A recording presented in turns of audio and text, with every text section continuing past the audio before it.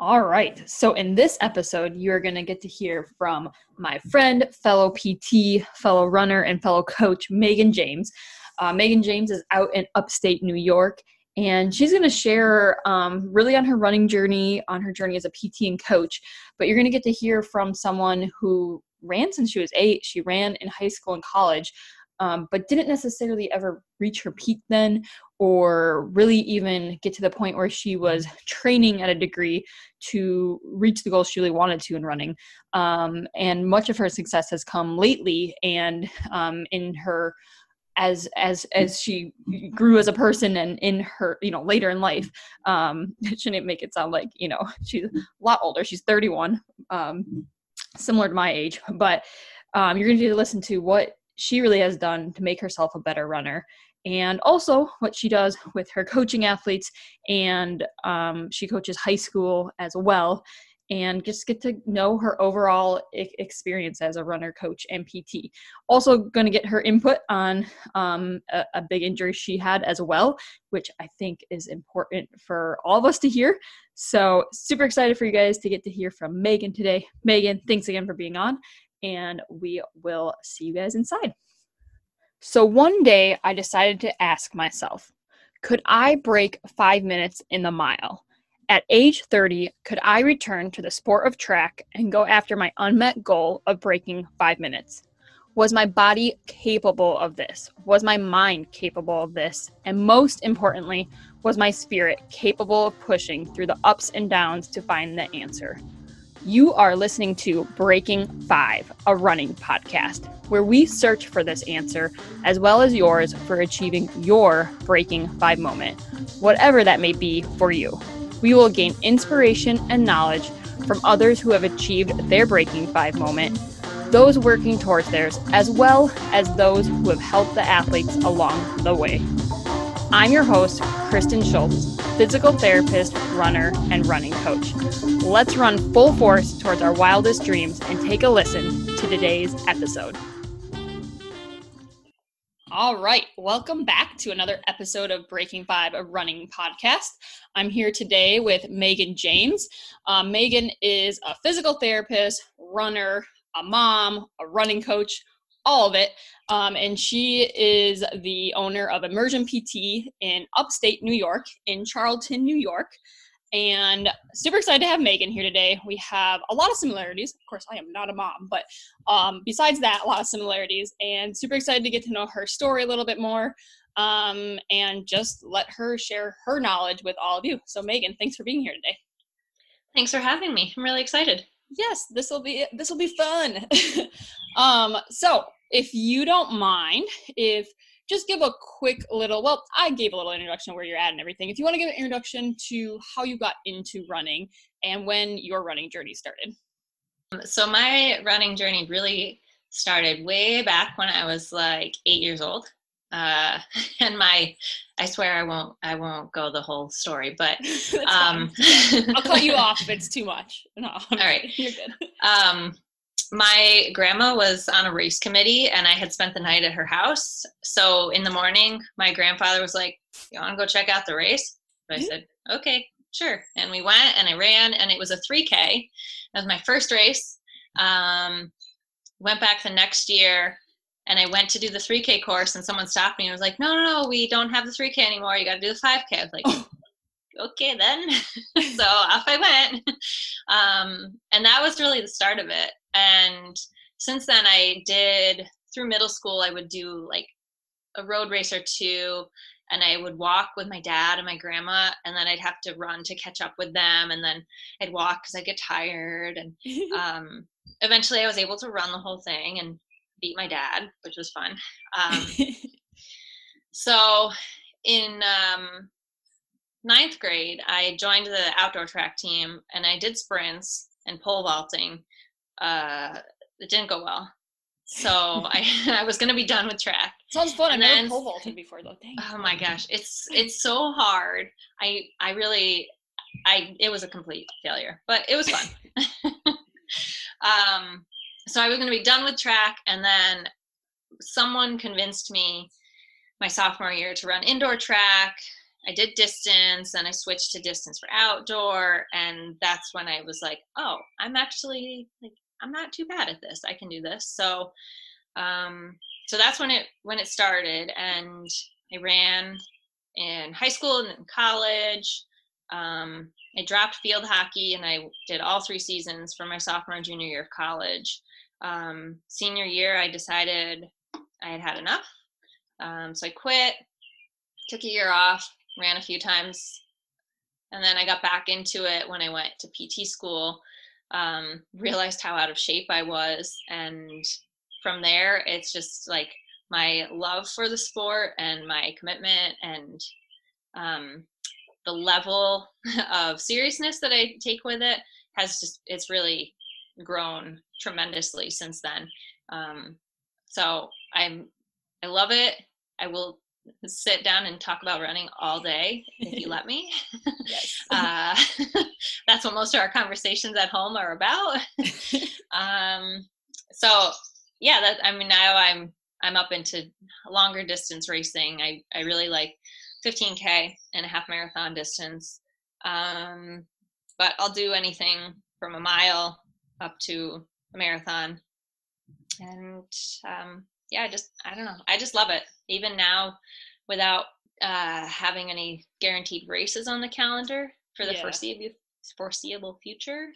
I don't know. I love going out there and training every day. Right. Just the act of showing up every day and putting in the work. Yeah.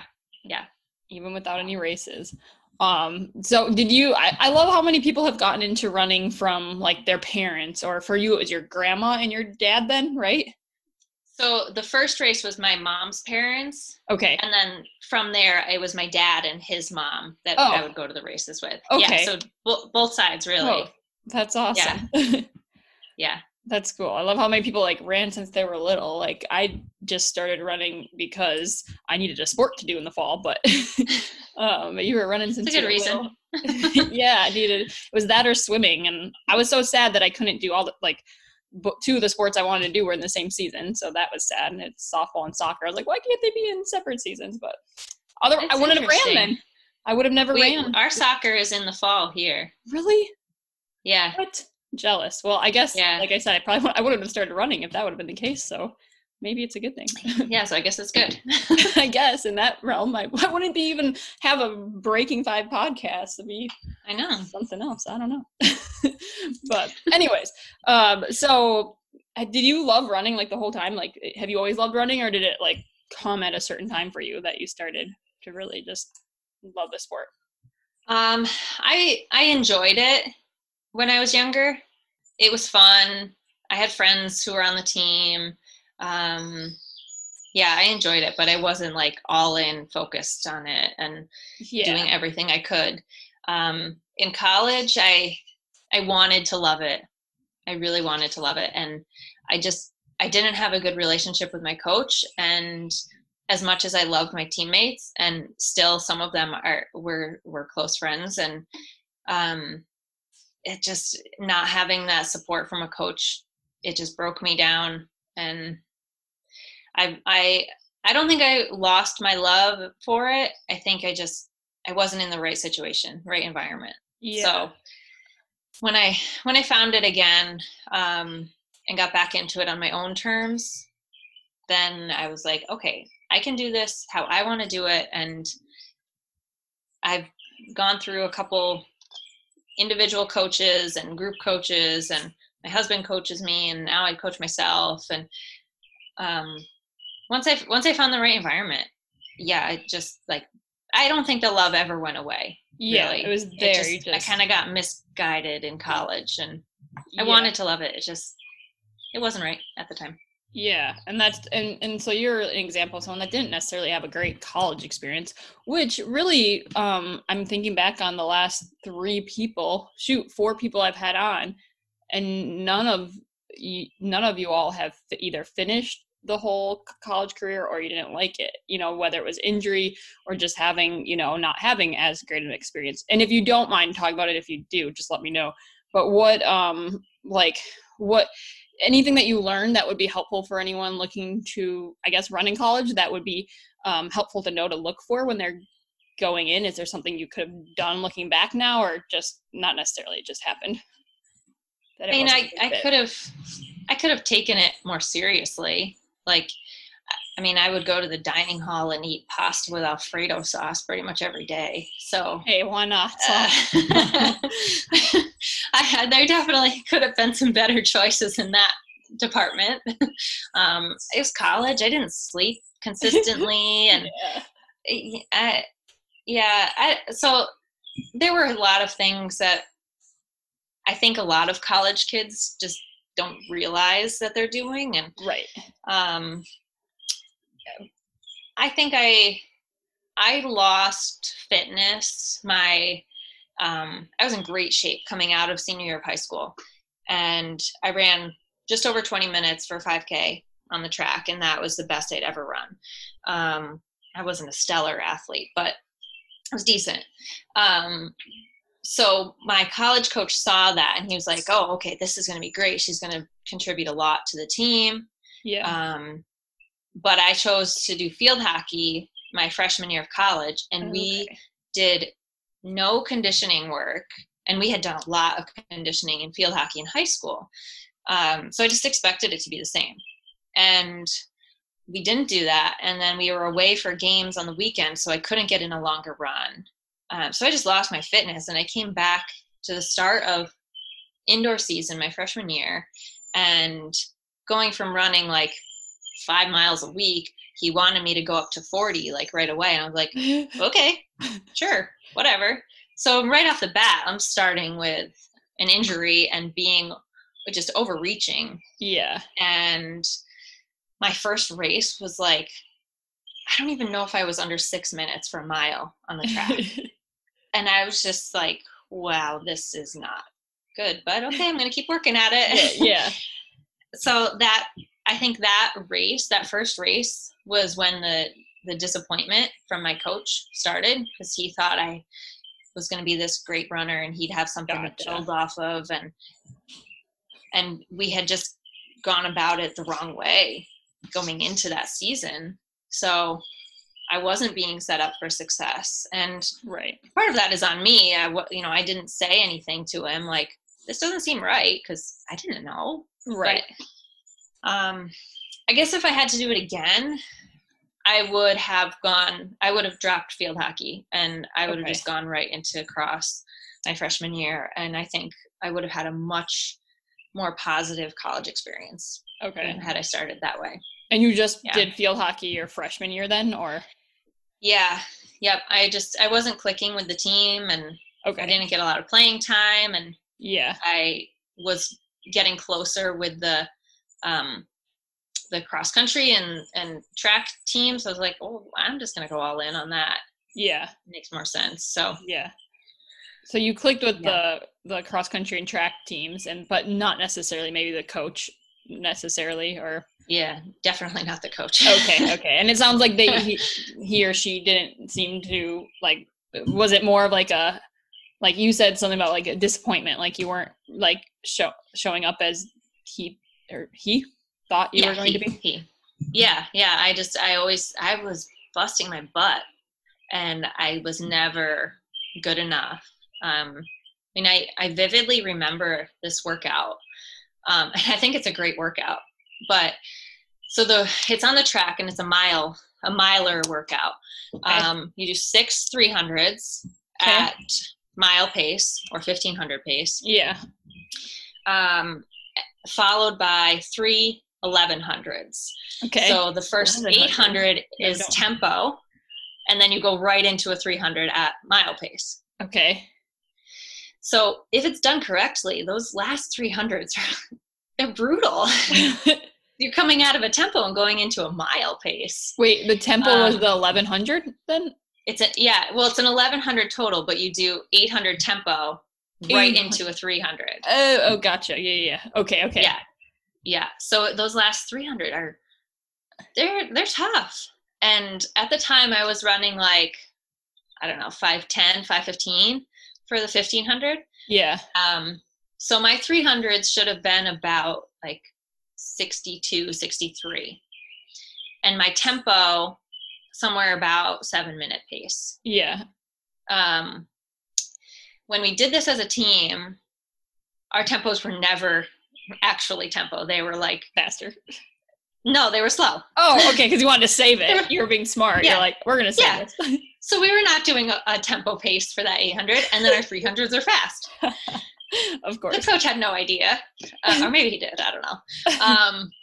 But this workout, for some reason, I had to do it by myself one day, and he was down there, and I did my tempo at an actual tempo pace, and he got so mad at me because I wasn't breaking 60 in my 300s. Oh, jeez. I'm like, well, I shouldn't be. That's not my mile pace. Right. And I'm doing the workout like as it should be done. Right. And I'm doing it alone. Yeah. And it's still not good enough for you. And I was just like, oh my gosh, I'm out here working so hard. And so that was really, it was that kind of thing over and over. I was just never good enough, even if I worked hard. And I always ran my tempo runs too fast because I was trying to prove that I was worth something. Yeah, yeah. And then come race day, I'm like totally beat. Then you're dead. So I can't race well. So it's just like, there were so many training errors that I didn't really know how to fix them. And I didn't have the support that would have really been beneficial. Yeah, and at that age too, you're still young enough that you're not at a level where you're like, oh, I'm not necessarily being supported or treated the way I would want from a coach role. You're probably, like you said, you're just trying to like, prove yourself and fit in and be a good athlete. And like that stinks at that age, that to have something like that, go on. And obviously it happens all the time. Like, I guess it depends on what kind of coach you're going to click with, but overall, I mean, I obviously think the best is, someone that's going to be supportive, not just, oh, you're not good enough. I don't think that's like the old school mentality on a lot of sports, I think. But I mean, I don't know that it necessarily works. So. Yeah. Yeah. And that was like my relationship with him was not, that wasn't everyone's. Like he was really, he developed some really strong athletes and teams, and I couldn't even tell you how many All-American athletes he coached, and placing very high at country. So his coaching resume was really impressive. But we didn't click, and you just didn't click. That ruined it for me. Yeah, it's just like life and other things, and anything you could have. You think looking back that would have helped to have done, like to know if you were going to click with a coach or anything, or not really at that age? I don't know, because I went into it. One of my high school teammates was running there when I got there, so and she had a very positive experience. Okay, yeah. So I was like, I was ready to go. I was so excited for it. So I don't know. I know I felt prepared, and I remember walking into the athletic office on the first day of preseason, going to meet the field hockey coach and seeing the cross country coach and thinking, am I sure about this? Maybe I should be running.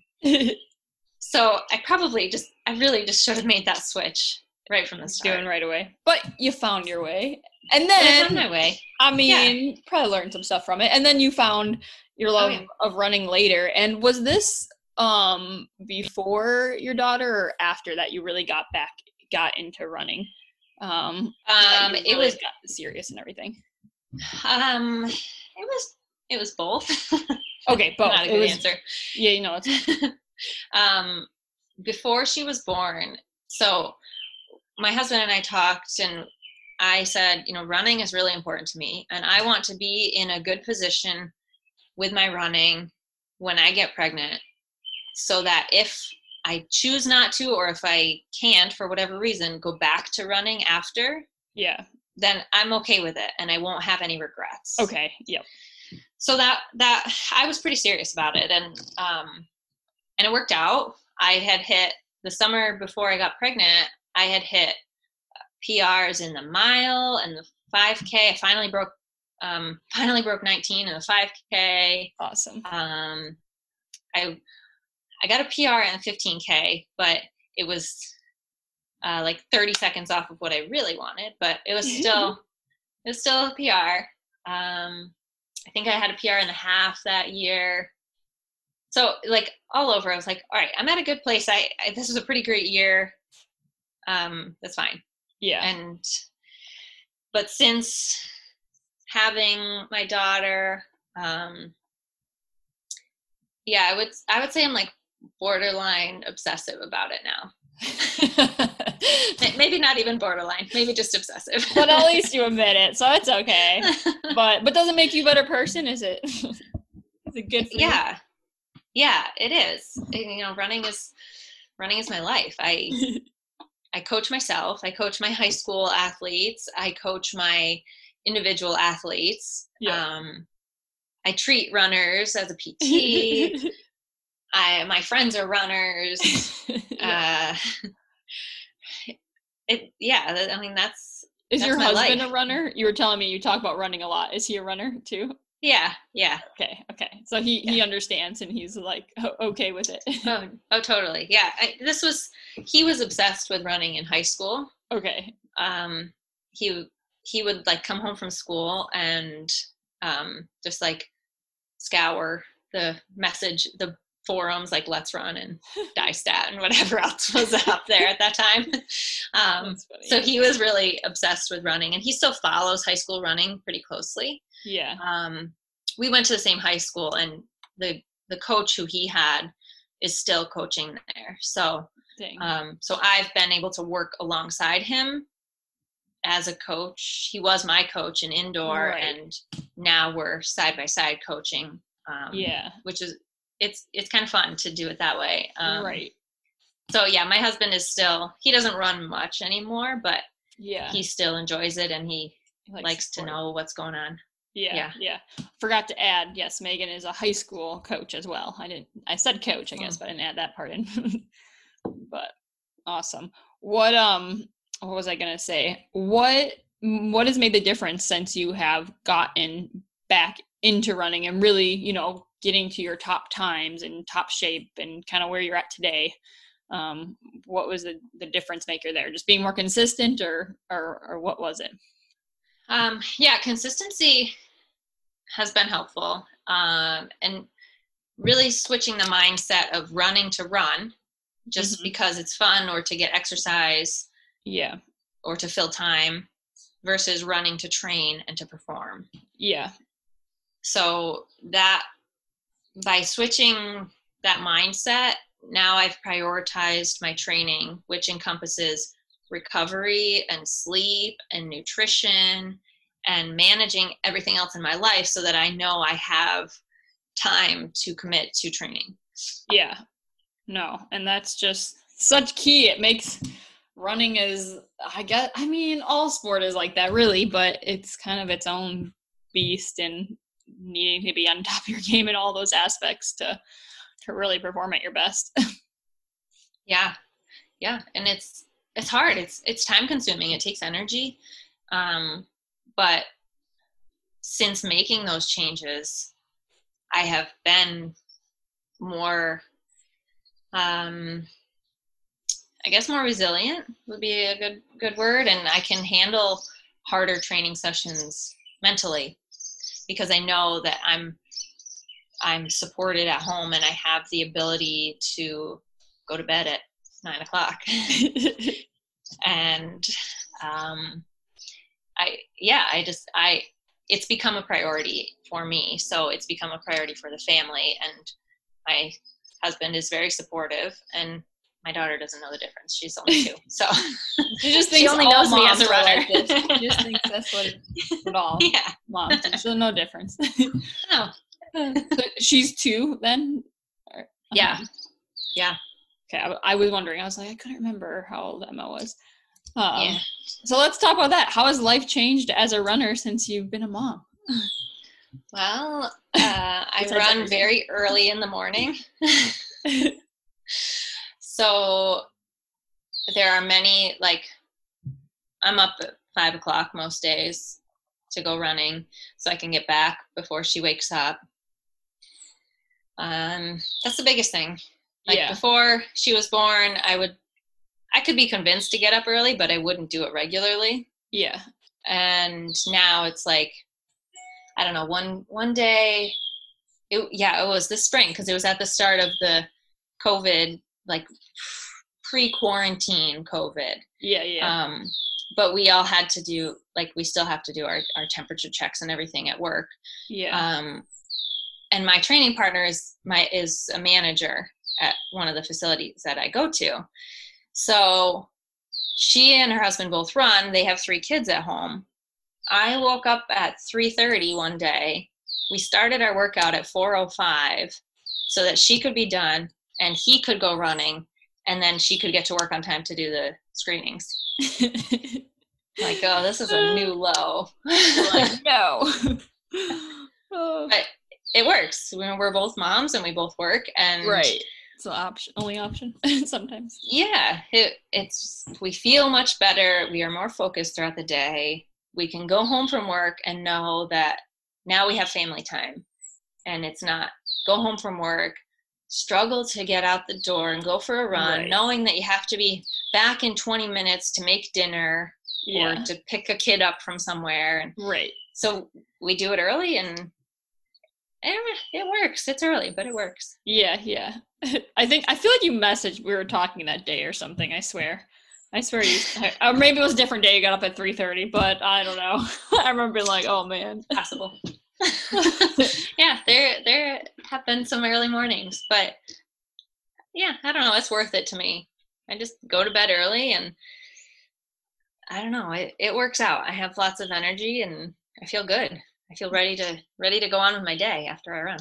That's good. How was your journey, after giving birth and everything, getting back into running? How was your postpartum journey for you? I was kind of I guess I'll call myself a unicorn in this. It was really smooth sailing for me. I started running, I say running loosely. It was like a shuffle. Barely getting my feet off the ground, but at 2 weeks postpartum, and it was for like 30 seconds. So it was not much, but it was running. Right. And that was 2 years ago. So now in the last year, we've had these updated guidelines for healthcare professionals that recommend waiting until at least 12 weeks postpartum. And when Emma was born, the guideline was still like 6 to 8 weeks, but I was feeling good, and I figured I'll try it. If something goes wrong, it's fine. I have connections. I have a relationship with a pelvic PT already. I can get in with her, and I'll be fine. If I can't run for another 4 weeks, okay, whatever. Yep. So I tried, and it was fine. I ran a half at, I think it was actually at 13 weeks postpartum. Okay. It was not pretty. But I did it. Time wise, or just even feeling wise, were you just like, natural? I mean, I think I ran 1:45, so it was about 8-minute pace. Yeah. So for me, that's like my best half time is 1:27 right now, and that's a few years old. Yeah. I would say I'm probably in shape for like 1:25 right now. Yeah. So it was a ways off of my best, which I expected, but I did it. Right. And you finished it. I don't think I walked. I think I ran the whole time. Maybe I walked through a water station or something, but looking at those finish line pictures, I am, you could tell you're struggling. Oh man. Yeah. And I was not feeling good. I was still probably 20 pounds more than what I currently weigh. Okay. So I had gained 50 pounds during my pregnancy. Oh wow. Yeah. It was a lot. Even though, like, I ran through the whole pregnancy, I ate well, I drink a ton of water. Yeah, and just how your body. Take care of myself. It's just, I just gained so much. So still at that point, I had a lot left to lose. Right. And yeah, that I could feel that. Yeah. Well, when you're trying to run 13 miles at 20 pounds heavier than what you're used to, right. it's pretty significant. Yeah. Yeah, that was not pretty, but I did it, and and it was smooth. Like I had a couple days, I think, where I backed off because my shins were hurting. But really, other than that, I had no issues that prevented me from running, which was pretty uncommon. But Right. I'm very fortunate to have the knowledge and have the connections that I have. Yeah. So I felt pretty well prepared and supported as I did that. That's good. That's good. What so have you had any injuries in your running career? Yeah. I have. I had a bunch in high school and college that were pull back for a week or two and then go back, and nothing significant there. I had a big one in 2014. So I ran, this is my last year of PT school, and I ran Boston in April, and that was my second marathon. And I did not appreciate the recovery period from a marathon. So like less than 2 weeks later, I went out and tried to race a 5K. And it hurt really bad. That was not pretty either. And then 2 weeks after that, I went out and tried to race another 5K. And then like I figured, oh, okay, whatever. I'm just recovering from the marathon, but I'm going to keep on training. Right. And a few weeks later, I woke up and I was going to go for a short run before we were leaving to go hiking. And I got out of bed and I just had this piercing pain in my foot. And I was like, yeah, my foot is broken. There's no question about it. So I got back in bed and I started crying. Oh no. Like, it's over. Oh my gosh. We still went hiking. So, that was smart.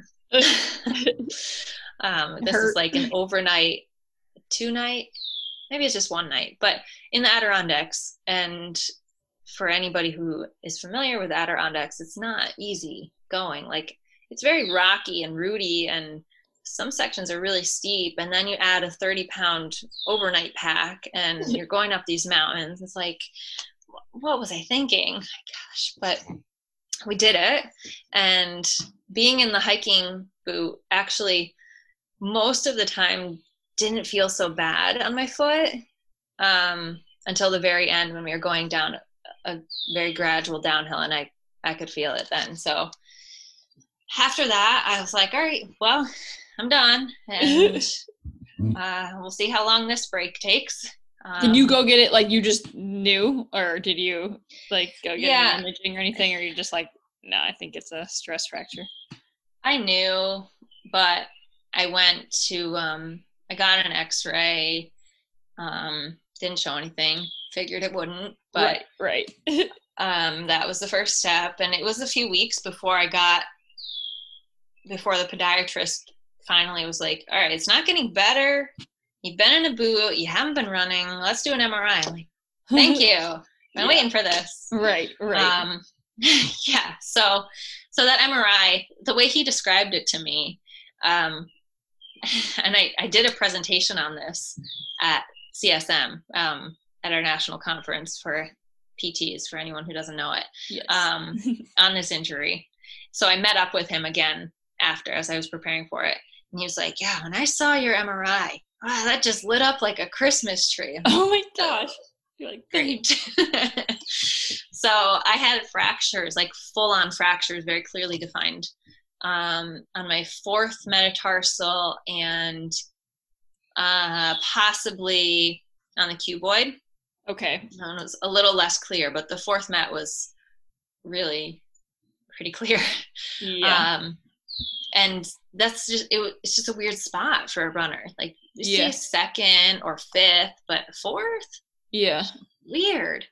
So it's classified as a low risk site, but so it should have been like 6 weeks, maybe 4 Right, if I was right. lucky. Yeah. I didn't run for 4 months. Okay. Just it was hurting still. I just did not want to get better. So I was in a boot and I was working.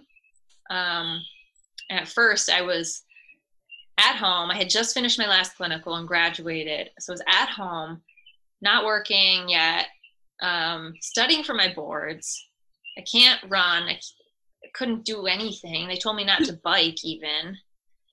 So I'm like going crazy in my house. Yeah, you can't even. Yeah. Oh my gosh. Yeah, so that went on for 4 months pretty much of no running. And eventually in the last month, he put me on crutches I was non-weight bearing for a month, and it would not heal. Yeah. So at that point I was like eating as much kale as I could and cherry juice and anything that I possibly could that might give it a little bit of a boost. Right. And that's when my husband and I started to change our diet too. Started eating more wholesome foods. Not a ton of local stuff. We eat almost entirely local foods now, but yeah, we just, I don't know, we weren't into it at that point, but yeah, we made our own food and made our own bread, and we didn't drink juice, and we didn't really eat much sugar or packaged foods. All that little stuff. And that really, so that was like the silver lining in my injury, was that we made that transition, and that's stuff that was the start of where we're at now with our nutrition, and is also the start of recognizing the importance of recovery and cross training and strength training and prioritizing my whole body health, not just run as much as I can and see what happens. Yeah. So that was long. It was about I think it was about 8 months before I was really from the start until I was back to racing. Okay. So, and how many months off of like running altogether, would you say? It was almost 4 months of no running. And then the next month was like walk, run, and run every other day. And I started stringing a couple together, and then my foot started hurting again. So I had to take a week off, but it was just a mess. I don't know. It was so frustrating, but I learned a lot from that. Yeah. Definitely. Any advice for anyone that goes through an injury? Anything you learned during that time? Find people who will I know you do this with your coach does this with you, but find people who will tell you when it's time to pull back. And because sometimes it's hard as a runner, as an athlete, it's so hard. You want to go and keep performing and doing your best, but everybody has a threshold. And for me, that was run a marathon and then run 2 5Ks in the next month. That was stupid. Yeah. So you're like, lesson learned there, I guess. Yeah. So I have my athletes now, like my high school athletes, I require them, they have to take a week off completely at the end of each season. And I really would like it to be more, but the way our schedule competition works out throughout the year, they can't. So we do a week off completely and then a week of just getting back into it. Right. And at the end of the school year, I say 2 weeks minimum, and you take up to 4 if you want. Yeah. So for them, I'm really, and they're kids. They don't need to be put under that stress. No. So I know that as a PT, and I know that from personal experience too. Right. So I'm really trying as a coach to make sure that my athletes feel supported and to recognize the importance of that recovery time, even though, you're going to come back and it's going to be a struggle to run and you're going to feel out of shape, and that's okay. We want that. You need that downtime. So that appreciating the recovery and keeping easy days easy, so your hard days can be hard. Those are lessons that I learned from that injury that I have really carried through in my own training and in my coaching. Yeah, no, and sometimes it takes a lot of times it takes getting injured to like really learn, I think sometimes too. Yeah, unfortunately. And I don't know if this person will listen, and I'm not going to mention names or whatever, but I had an athlete like early on who, after doing a big race, got a stress fracture shortly after. And it was early on in my coaching in the sense of this person was done with, me being their coach. And, so they just kind of went off and did their own thing after training. And I was still not in the mindset of, if someone wanted to do something, I wasn't as forceful. Like, no, I really don't think you should do this. Like, you need to do this. Like, that's just something in general I've had to get better at in being more assertive, I guess, in what someone needs and not being nice per se, because being nice doesn't really actually get them what they need. But anyways, this person went on and got a stress fracture. Like, I think it was like 2 weeks later, because they didn't really rest after this race and just went on and doing, higher mileage and I think even some speed and like just almost even not more than beforehand, but just kind of I see that pattern in what you just described. Like you like, and this is just for anyone listening, it's like a marathon is very stressful, obviously. Even a half marathon, and your body really breaks down, and it's fine for the time being, but you have to respect that and you have to appreciate that after for a couple of weeks after, and you can't just expect that it's going to respond. And I think how Megan showed, it's a prime time to kind of get injured if you don't take care of yourself and rest. Right. And there's a time and a place for training through a race. Right. You're not peaking, so you're not tapering down. And you're not looking at that to be your goal race. And maybe it ends up being a fantastic race or a PR just because you're in good shape. That happens certainly. But if you're going through your peak race, that's the end of your training cycle. Yeah.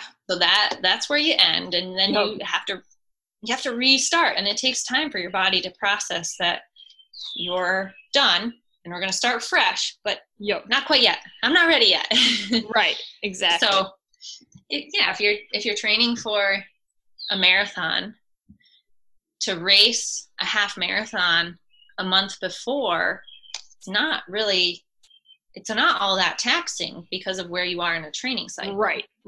Yep. If you go and race a half and then the week later you race a full, it's a little questionable. Right. You're putting two big things right together and then not allowing that recovery. So there's definitely, there's a time and a place for training through versus peaking. And that's something that you get when you have a coach who's looking out for you and has your long-term goals and your best interests at heart. Right, exactly. Benefits of having a coach. And then of course there's the crazy athletes, and I don't even know what to, not if they're crazy, but I just remember like the very endurance junkies per se, in the sense of people doing crazy things like running so many marathons in so many days. Like that's a whole nother thing. But some bodies hold up, or maybe they're just really injured. Yeah, some do. I met this guy, my first and only marathon, which if you ever heard me talk about my marathon experience, guys, I did not train for this thing. I just did it. It was fun. It's fun to go run a marathon and not train. It was, a great experience. It really was. But I was running with this guy, and I feel like we ran together for a while. He was helping pace me, but he was just running this marathon for fun. And I think the next day or like 2 days later, he was going to run another marathon that he was actually going to like try to race faster. I'm just thinking of this, like he's doing this because I think he was doing like the 50 states thing, like run a marathon in every state. And we're in Minnesota, and I think he was going out to like Montana, in a few days. And that was going to be the one he was going to like race per se. I swear that's what I remember from this guy. He was like an Ironman, and all that. But I like that's a whole nother level, like that I don't think I'll ever be on. Me neither. I don't know. Like that's just, I can barely get on the marathon level, so I don't know. We'll see. One day, maybe. And so for you, your main goals, or the marathon's kind of a big goal for you, right? This year, yeah.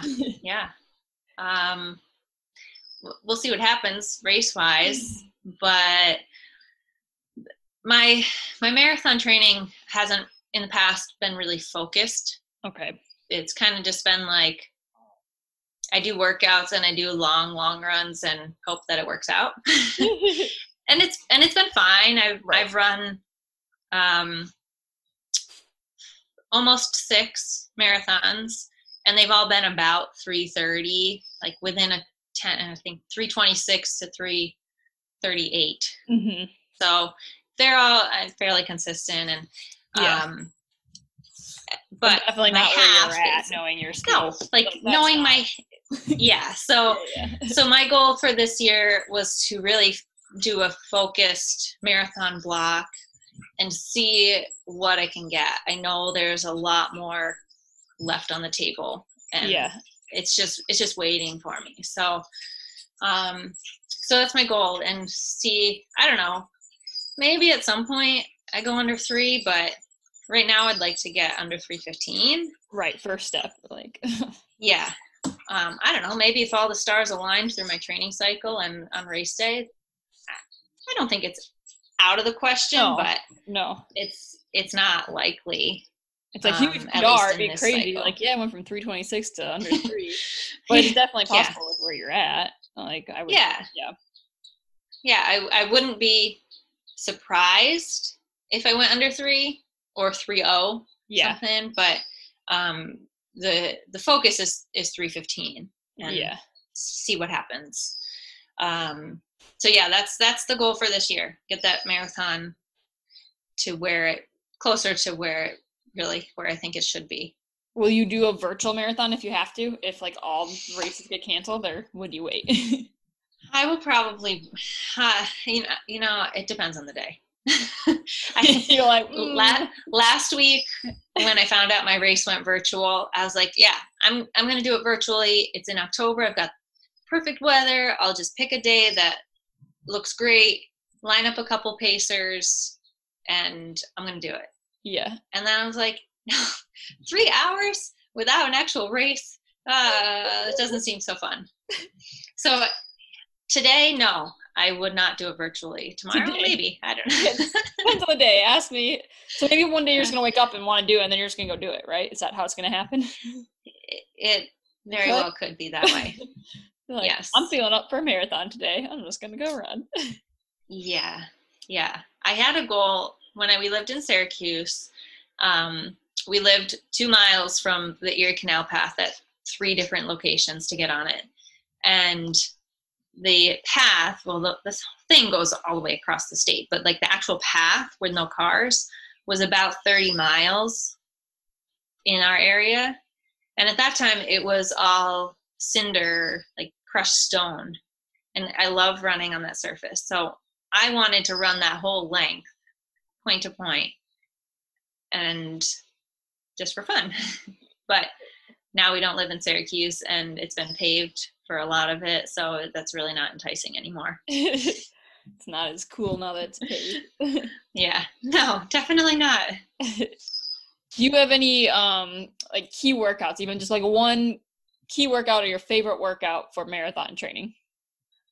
One that makes you feel good, ready, or well, I don't know, because I haven't been in a marathon cycle for so long that my workouts have really changed. Okay. I love long runs though. Okay.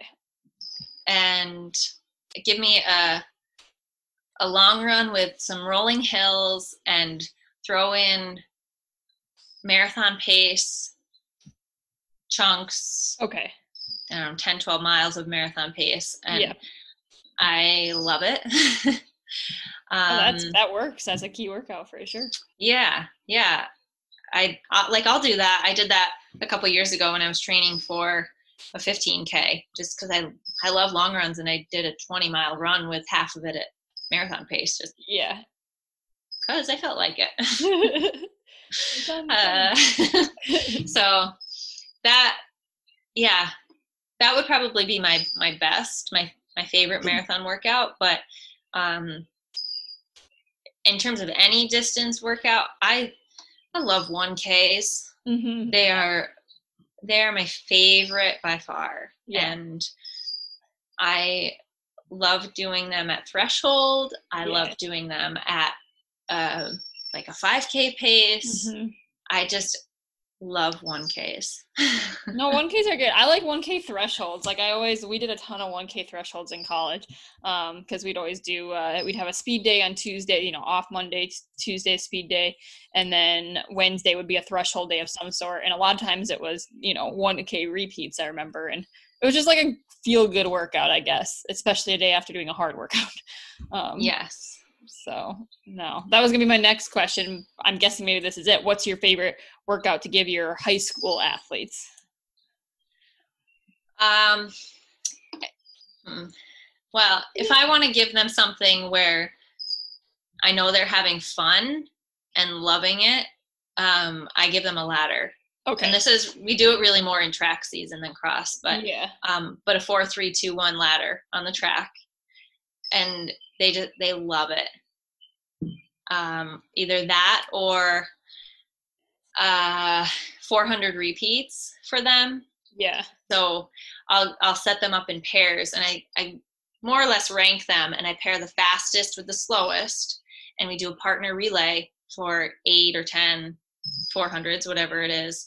And they're working with each other, but also competing against each other and getting in a really good workout. And I usually what happens is like the groups in the middle are the ones who finish first as a team. Okay. So it doesn't, the fastest girl is not the first one done, which is, I think, kind of humbling for that girl. Yeah. And it's the one who are like maybe the 4th and 5th, 6th runners on the team that get paired with like the 11th and 12th runners. Yeah. And they make that great combo because they're getting about equal rest and interval. Yeah. Yeah. So that one's really fun to watch unfold. Yeah. See them have to work together and Yeah. No, that would Sometimes I'll jump in there with them and do it. I was wondering if you did any with them. Yeah. I like to run workouts with them, especially if it's something like a tempo run. For some of them, like for my top girls, in a tempo run, I can't really keep up with them, but like my 3rd and 4th, 5th, and on, I can run, and I am literally sometimes pushing them, like hand on their back, pushing them. Okay, just a little bit quicker, quicker, and they hate it, but they love it too. Typical running. But I really like running workouts with them because then I'm there and I know how they're feeling, and I can listen to them breathe, and I can watch their posture. And if they're not relaxed, like, okay, shake out your arms, drop your head a little bit. Let's go. Yeah. I think it's really beneficial to have the ability to run with them. No, I agree. You're making me miss cross country right now. And I haven't even done any work here. Like I thought I might try to find if there's a team to help coach or something, but with everything being unknown, I don't think there's even going to be seasons down here. So to be honest, haven't done anything, but Florida's not looking so good. No, not looking good, but maybe we'll be hopeful. I'm hopeful for everything. But I know at the beginning of last season, my first year coaching, like I was nervous to ask because I was assistant coach at first until the head coach had her baby. And, my first experience coaching, and I was too nervous to ask if I could run with them at first, like, workouts and stuff. And then finally I was like, I'm going to run the workouts with them. And that was so helpful to run the workouts and just be out there with them. And I think it makes them respect you more too. Like you're doing the workouts with them. They're like, oh, maybe she does know what she's talking about. But really more so just to be there and see how they run and how they do the workouts and everything. It was definitely helpful. Yeah. And I think it also gives me a sense of helping to develop a race strategy for them. Yeah. Because I know that by running these workouts with them, I know that they have a preference of leading just a little bit. If it's a half a step ahead of the next person, they're going to run really well if they're leading by that little bit. Or do they like to tag onto the back of a pack and just let that group carry them? Yeah. Or do they want to start out fast and they find it takes them a little bit to settle in? Yeah. Or are they starting out slow and they have to ramp up? So running the workouts with them, it allows me to give them that strategy and say, in this race, you're going to see that lead pack up there. Just keep them in your sight. Just keep them there. You'll be okay. If you bust it out in the first 400 just to stay there, you're not going to hang on. But you have the strength to keep them in sights and work your way up to them. That's your style of racing. So we're going to go with that. Yeah. No, definitely. No, it's helpful to be right in there with them for sure. Do you guys know if you guys are having a season or? No, we're supposed to find out the first week in August, so a couple weeks from now. Yeah. If what's going on with schools. Yeah. And from there, what's going on with athletics. Yeah. I don't know. Manhattan Invitational got canceled, which I expected. It's massive. Mm-hmm. So we'll see. We have a home invitational. And we have, in the past few years, had about 100 teams, 100 schools coming to our invitational. So that might be a lot smaller this year. Yeah. And that's even in conflict some years with Manhattan Invitational. So it's gotten pretty big. We might not be allowed to travel out of section. We might not have. Might have caps on the number of teams or the number of kids. 6 feet apart in the racing course. I don't know. Yeah. Unfortunately, with cross country, it's a little more feasible than football. Right. To consider that we might be able to do it. Right. No, exactly. So at least you can run 6 feet apart. You can't really play football and stay 6 feet apart. Just not. Yeah. And I told the girls in the spring, like in our meeting at the end of the school year, which we had to do on Zoom because we weren't allowed to be in person. But I said, there's a chance that we have a season and you have to wear a mask every time you're running. Yeah. And they don't like that idea. I don't either, but I'd rather have a season. At least be able to do it. Yeah. So I'm hopeful, but I don't know. We'll find out in a couple of weeks if it's even a possibility. Yeah, it'll be interesting. Yeah, we're gonna find out a lot soon, I guess, with school and stuff of what's going on. So, man. Yeah. Is there? I know we haven't talked a whole ton, I guess, about your PT side of things, but is there anything you feel like you've really learned by working with runners? As a PT and a coach, anything in particular that really comes to mind that you've learned just learn from your experience of working with runners? Runners are a very different breed from normal people. And as a PT, working with runners, that's in my element totally. Right. But working in a general sports and ortho clinic when I started, I'd have to change my mindset.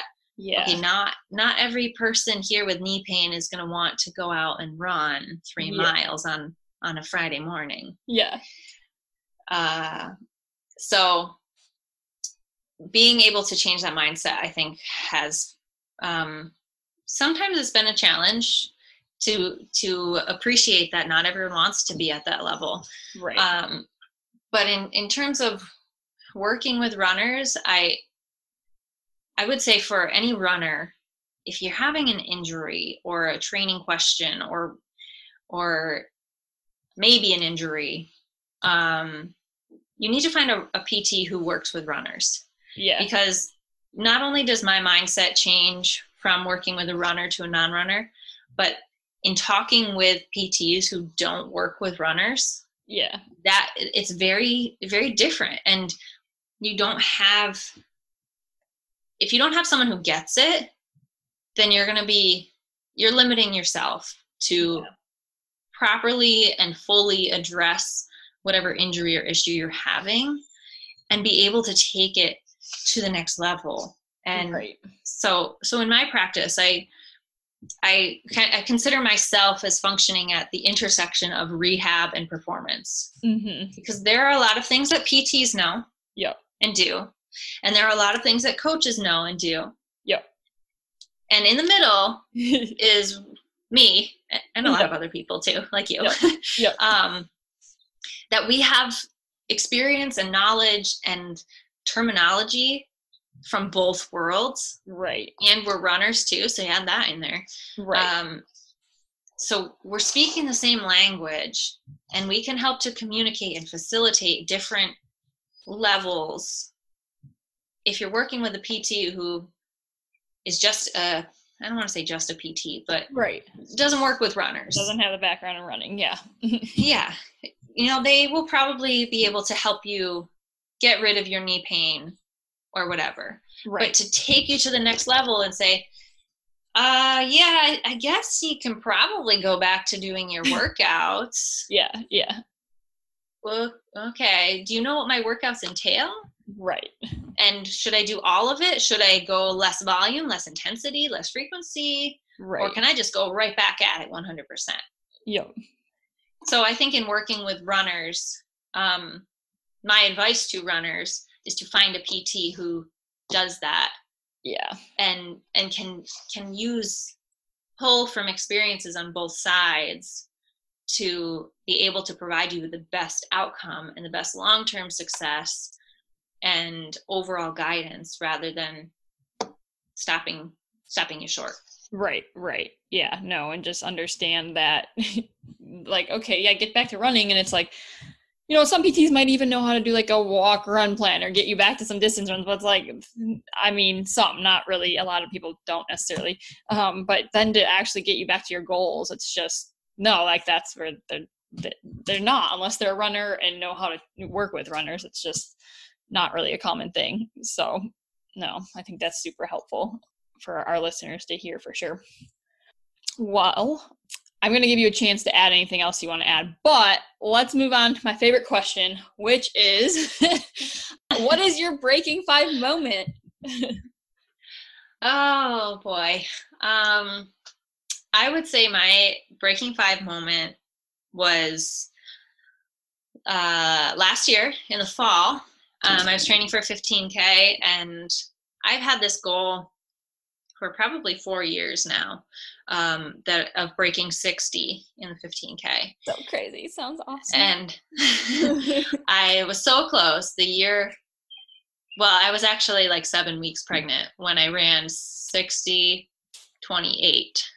Oh, dang. So I was 7 weeks. I was just 7 weeks. I thought 7 months. I was like, oh my goodness. Oh God. No. I don't even think I could run 1 mile at that pace. So 60:28. So I was really close, and and I had my eye on that for a few years prior. So this past year going into that, I was like, it has to happen. If it doesn't happen, like, what am I doing wrong? What is going on? So I remember having this talk. I was laying in bed with my husband the night before, and I was like, I can't fall asleep. Like, tell me something. Like, do you really think I can break 60? Is this possible tomorrow that I do this? Or am I just like way off target? And he's like, yeah, absolutely, you can do it. You've had a solid training cycle. Your workouts have been right on par with, yes, absolutely, you can run sub 60. Okay. So I went out, and I had like one, I think it was about mile 5, where I was struggling, and I was like looking at my watch. I'm like, I'm getting close to 7-minute pace. This is not good. This is not good. I'm not going to do it. And a minute or two later, I was like, what am I thinking? Yes, I'm going to do this. I still have half the race to go.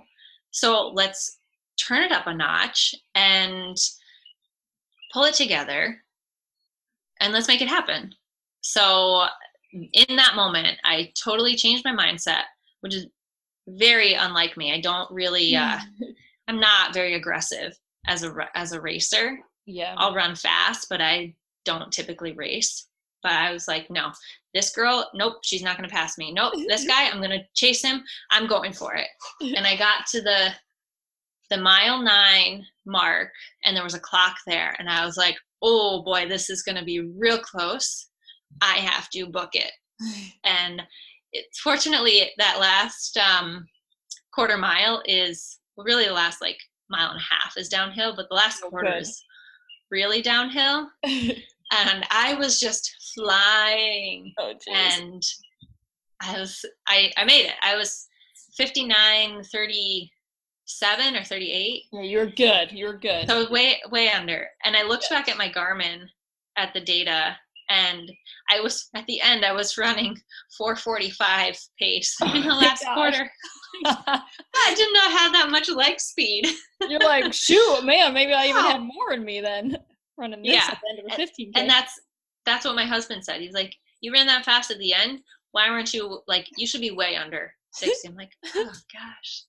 But yeah, so to cross that finish line and know that I finally, after 4 years or whatever it was, finally hit sub 60 was amazing.